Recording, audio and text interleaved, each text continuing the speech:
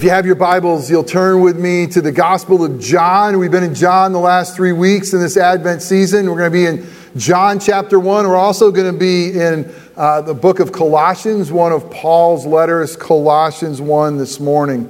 But as we begin, let me remind you to fully understand the incredible good news of the Christmas story, to fully understand the incredible good news of the gospel story and the news of Jesus' birth, we really need to begin to understand the bad news. The bad news that there was no other way for us to be rescued from the curse of sin and death. There was no other way for us to ever be reconciled with a holy God as sinful people. There was no other way for us to ever find our way home except for God giving us His Son. The only way for us to have life, the only way for us to have forgiveness, the only way for us to have really any hope at all is the Christmas story and the reality of the gospel story. So we've been looking at that. There's no other way. We looked at this. Jesus had to be the Son of God. And wow, God in flesh. He had to be that Word of God in John 1 that created all things. He had to be, last week, the Lamb of God. And by the way, if you've missed any of these, they're all on our website. They're on Spotify or on Apple Podcasts. And just to be reminded that there was no other way for us to make it home. There was no other way to bridge the gap other than Jesus and that fullness of God. Okay, so this morning I want to start with a riddle, a Christmas riddle for you, so to speak. I know you're smart. I know you're going to get it. If not, I'll run back and ask your kids. But here it is. I'm small enough to carry, but powerful enough to create just about anything. I'm small enough to hold, but powerful enough and resourceful enough to fix about anything. I'm small enough to wrap in cloth, but in the right hands, I am incredibly useful. Who or what am I? Jesus. No, I'm a Swiss Army knife, right? I mean, really, I'm a Swiss Army knife. You think about this, I mean, small, and this in the right hands. Did you could do with this little, I mean, he could do anything. He could solve any mystery. The power of a small package. What you could do with this thing. Look at all these little pieces that come. And my wife now is like, oh God, please don't let him cut his fingers all apart. Because she knows how I am with tools in my hand. I mean, they got some of the coolest things on this little thing. I mean, this is pretty darn useful. In my hands, it's dangerous. Should be in somebody else's hands. But the reality is, the most powerful things often do come in small packages with the power to create, with the power to recreate. The greatest gift ever given, you know it, it's a Christmas season. We know that reality, it's Jesus. And did He come in a small package? He came in an incredible small package. I mean, listen, I know you know the story, but just wrap your mind around it. Jesus came, God in flesh, right? A baby in a manger. Can you get more helpless than that? You get more vulnerable than that.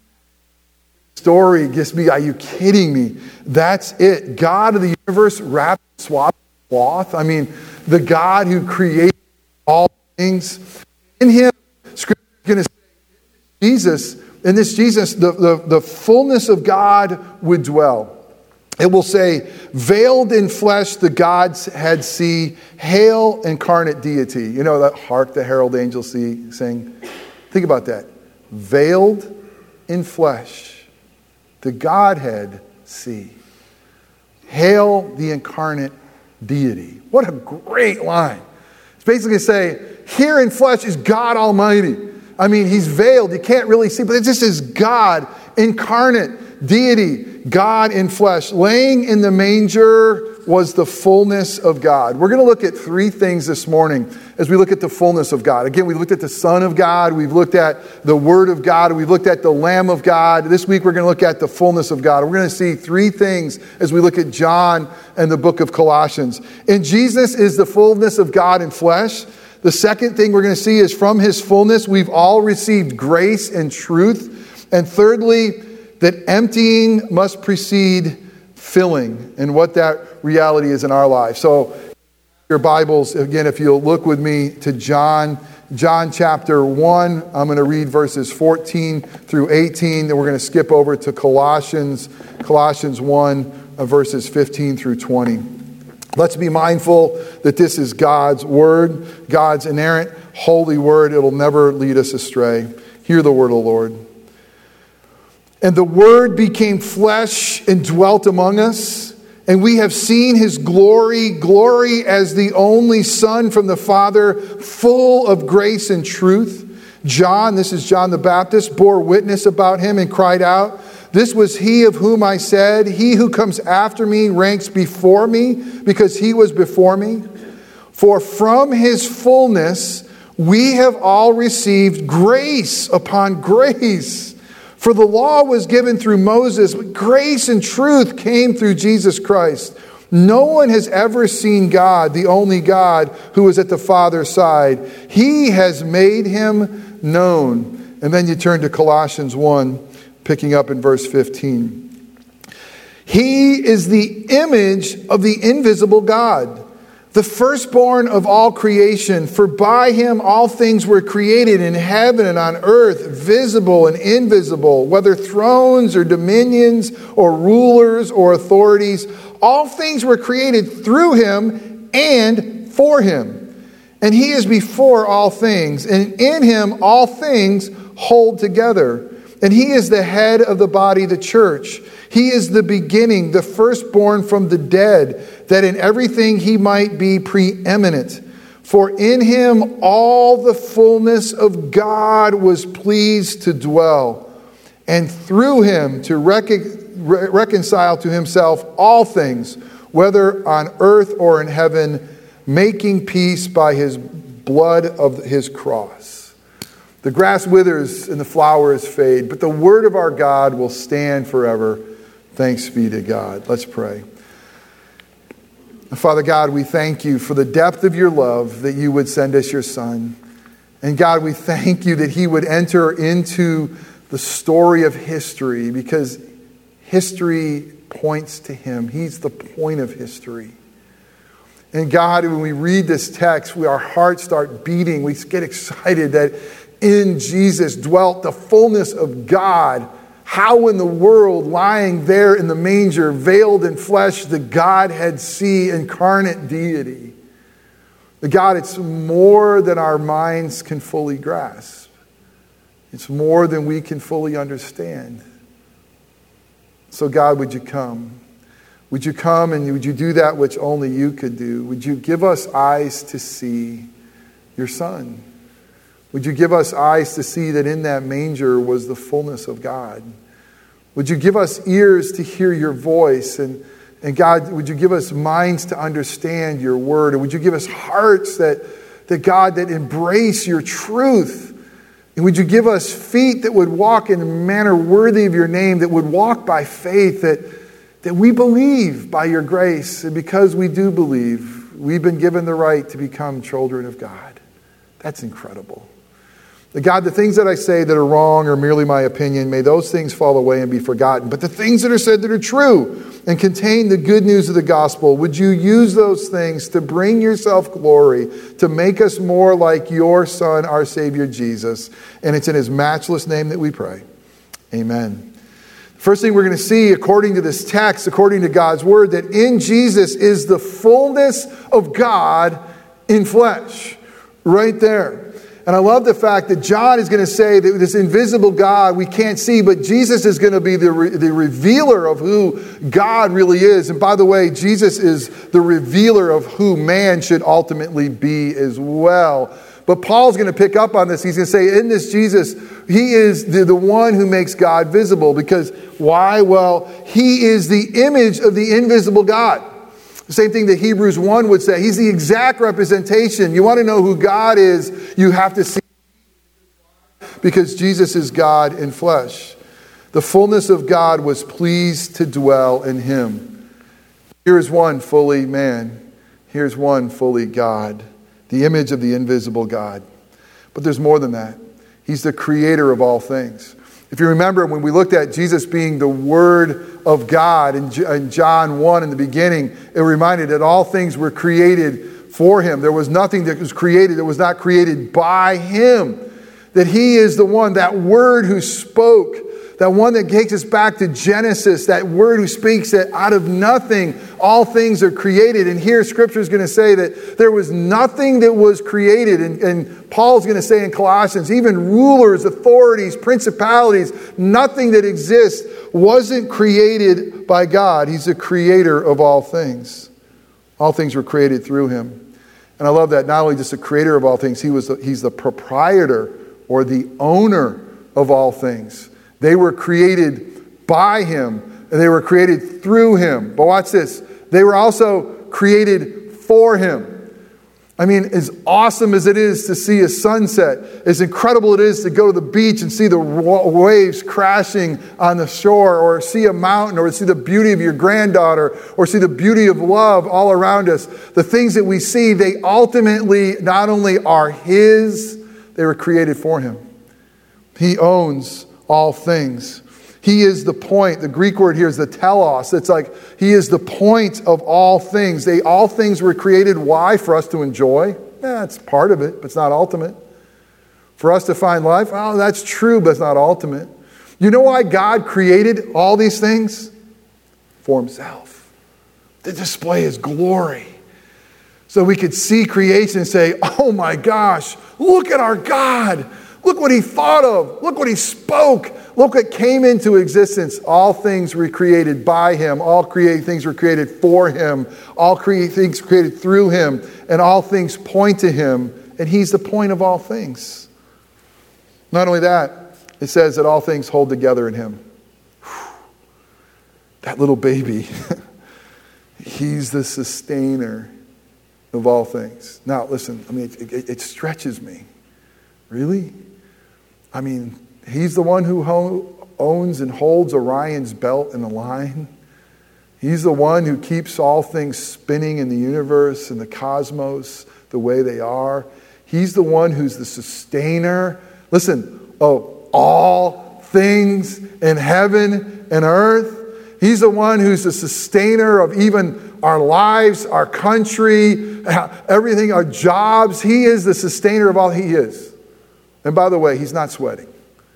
And by the way, he's not wringing his hands thinking, oh my gosh, what am I going to do? I own it, but this place is such a mess. Do you think if he created all things, listen, lean into this. Do you think if he created all things, and do you think if he sustains all things, he could hold your life together? Can you trust him for that? How are you doing holding your life together?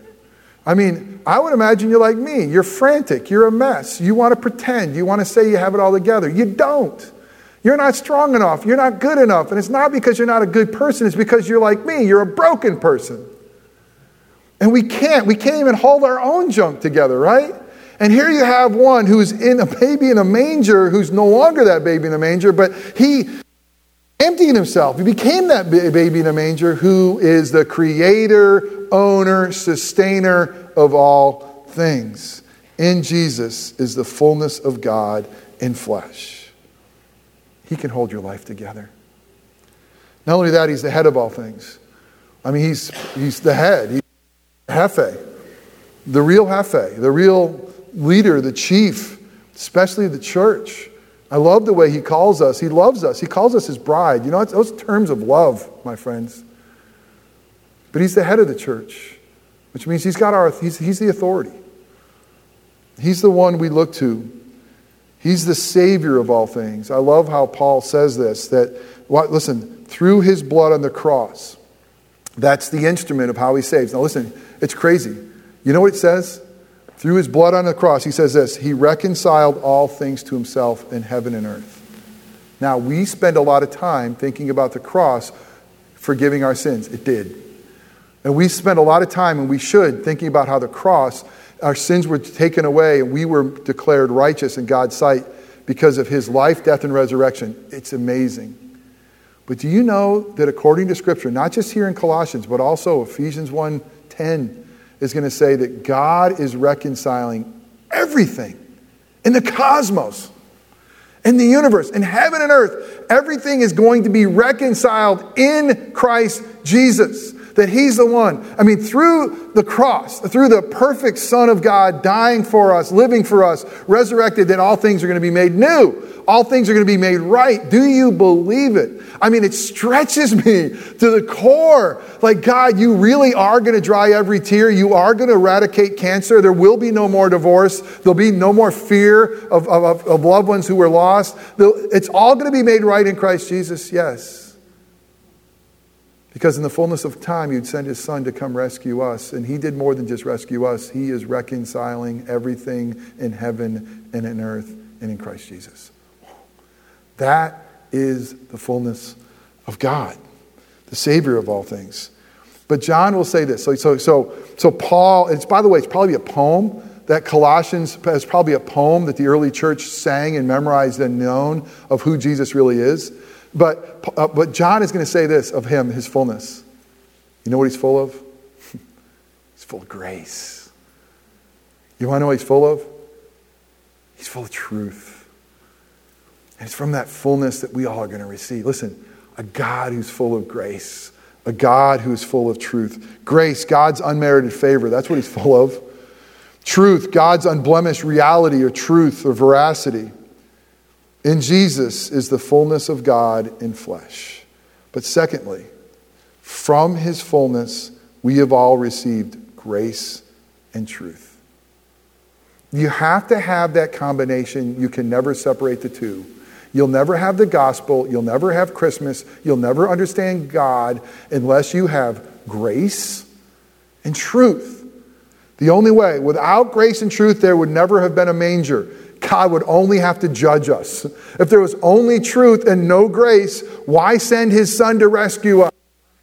And if there was only grace and no truth, you would never need a cross. It would not no big deal, but God would lose his holiness. Without grace and truth, there would never have been a manger. Without grace and truth, there would never have been a cross. Without grace and truth, there would never have been an empty tomb. Without grace and truth together, there would never be hope. I love what John would say. He says, listen, through Moses, we got the law. And the law, I mean, it's beautiful. It's amazing. It's a great work. But you know what? The law can't save us. All the law does is convict us. Thou shalt not. Strike one. You shouldn't do this. You should do this. Oh, strike 2, 3. The law reveals the character of God. It reveals the beauty of God. It reveals the holiness of God. But it doesn't have the power to save any sinners. It just points at us and says, this is who you are. You are broken. You are needy. You are not holy. And that's the truth.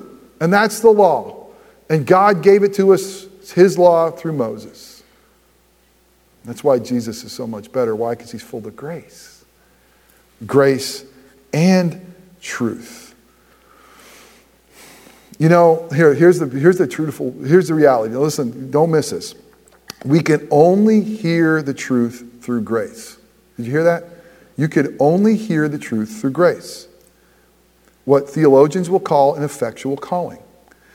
That the gospel goes out and Jesus will say it this way when he preaches, those who have ears, let them hear this. Guess who has ears to hear? Do you think it's because you're smarter than your friends? Do you think it's because you don't have the earwax of this world in your ears? Guess what? It's grace that we hear his voice. Because we are dead in our trespasses and sins. And we can't hear a thing about God unless he gives us grace first and allows us to hear. So grace and truth are so needed for us to even understand truth. But without grace and truth, we can't handle the truth. Without grace. I can't handle the truth without the grace of God. Because all I'm told is, you've broken, you're a sinner, you're not enough. But because of grace, I could say it's all true. But I'm loved, I'm accepted, forgiven, and free. Do you see how grace and truth are needed? You see how you need both to really embrace the truth? All right, here's the deal. You don't have to hide. You don't have to hide the reality of the fact that your life is undone. You don't have to hide the reality that you're just not enough. I'm not either. You don't have to pretend. You don't have to wear a mask. Because why? Jesus is filled with grace and truth.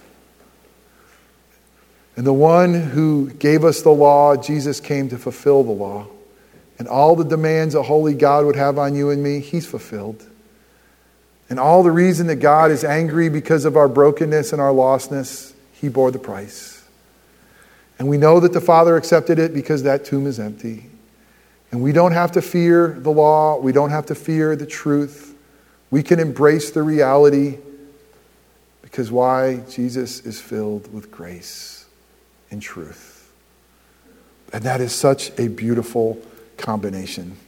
Receiving grace and truth through Jesus gives us the power to embrace the darkness within our broken lives. Receiving grace and truth in Jesus allows us the power to embrace the darkness of our broken world. And let me just remind you what the psalmist says in Psalm 16:11. You make known to me the path of life, and in your presence there's fullness of joy. Why in God's holy presence is there fullness of joy? Because there's fullness of grace and truth. And at your right hand are pleasures evermore. Joy to the world, the Lord has come. And he didn't come just to point a finger at our brokenness. He came filled with grace and truth. Thirdly, emptying must precede filling. If you're going to pour something out and pour something in, there needs to be room for it. When Jesus was born, he was born in a manger. Why was he in a manger? You all know the story, because there was no room for him at the inn, right? There wasn't any room for them. So let me use that truth and that reality and ask you this question. Is there room for him in your life? Is there room for him in your heart? Is there that room? Because why? Because sometimes our lives are so filled with our stuff and our junk and everything the world has to offer, there's not a lot of room for Jesus. So emptying must precede filling. Emptying must precede the filling. If from him, from his fullness we have all received, there's got to be an emptiness to us that we acknowledge that allows him to be poured in. But remember, everything that God requires of us, God provides of us. And remember the beautiful reality that for him and his fullness, for us to receive, he had to empty out himself. Emptying out of Jesus to pour out grace and truth, that's the gospel story. To pour out grace and truth in our life. I want to read Ephesians chapter 2. Verses 5 through 11. This is going to tell us who Jesus is. Now listen in. This is amazing.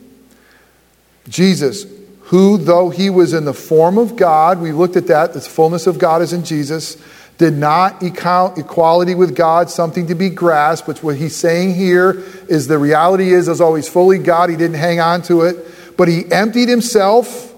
He emptied himself by taking the form of a servant, being born in the likeness of man, and being found in human form. He humbled himself by becoming obedient to the point of death, even death on the cross. Talk about emptying.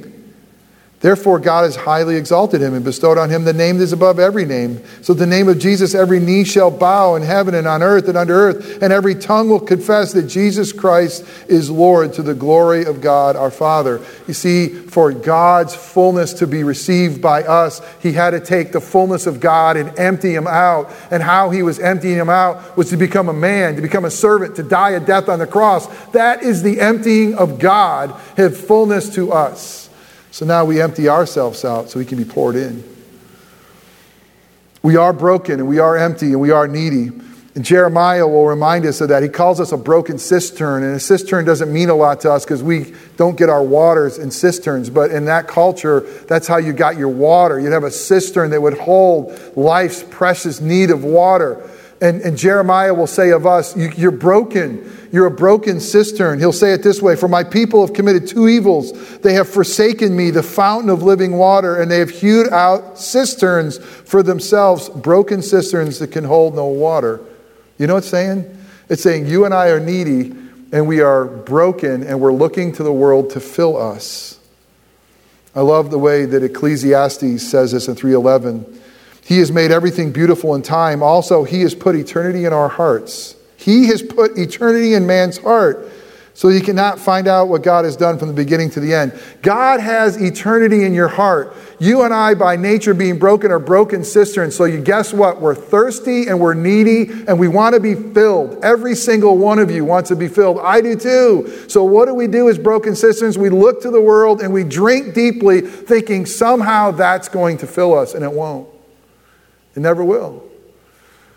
And he's going to say, I want to fill you. I want to fill you with grace. I want to fill you with truth. I want to love, but you got to empty out the junk of the world. You're filled up with all the stuff of the world, and there's not much room in the inn for Jesus. So what do? We got to have faith and say, God, it starts with faith that my fullness that I need, that my heart, as Augustine will say in the 300s, will forever wander until my heart finds its rest in you. Have faith that everything you need is found in the fullness of God, right? That's what you and I need. Faith, and we turn there and say, God, you're the one who fills me up. You're the one who gives me grace and truth. You're the one who gives me life. You're the one who gives me forgiveness. Forgive me. Have faith and then repent of all the things that we've put our lips on that we thought would satisfy us. All the things we set our eyes on that we thought would give us beauty. All the things that we wanted to hold and touch and make our own that we thought would fill ourselves. We're broken cisterns that are trying to be filled with what the world has to offer, and it's killing us. And it gives us grace and truth. We got to have that faith. God, you're enough. We got to have the repentance. God, I've been looking at all the wrong things. I've been running to all the wrong cisterns. And then we got to repeat. It's like every day. Faith, repent, repeat. Faith, repent, repeat. I mean, that's our life. It's a beautiful life. It says that Jesus needs to be preeminent in our lives. Because why? He's creator, sustainer, holy. I love that. He's got to be preeminent. Uno means in our lives, he should be numero uno in everything. He should be preeminent in your marriage. He should be preeminent in your job. He should be preeminent with your hobbies. He should be numero uno in everything, preeminent in our lives.